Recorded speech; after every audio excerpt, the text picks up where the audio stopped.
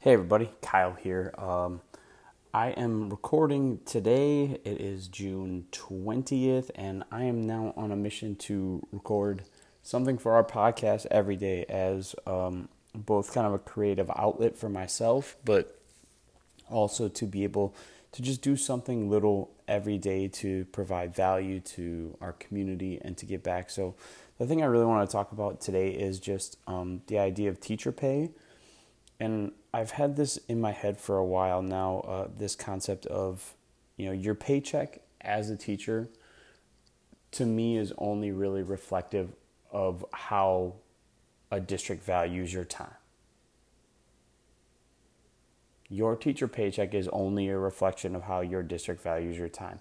The reason I say this is because we've asked probably 25 to 30 teachers on our podcast what the value of a great teacher is, and they, in no uncertain terms, say it's immeasurable, it's a gem, it's impossible to quantify.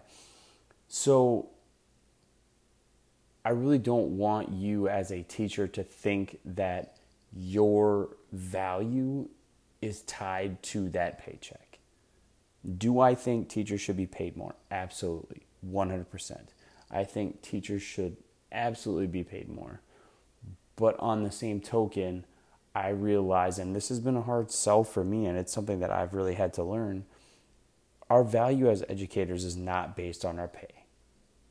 I don't think there are many of us who got into the profession thinking we were going to get rich and make a bunch of money. But I'm just on here today trying to say to you that your paycheck is only a reflection of what your district values your time at.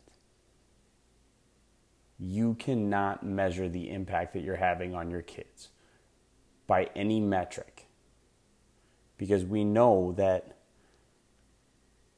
ourselves, we've been impacted by teachers, and our teachers have impacted us, and these things, we haven't learned them or haven't understood them or been able to use them until much longer after we were away from those teachers.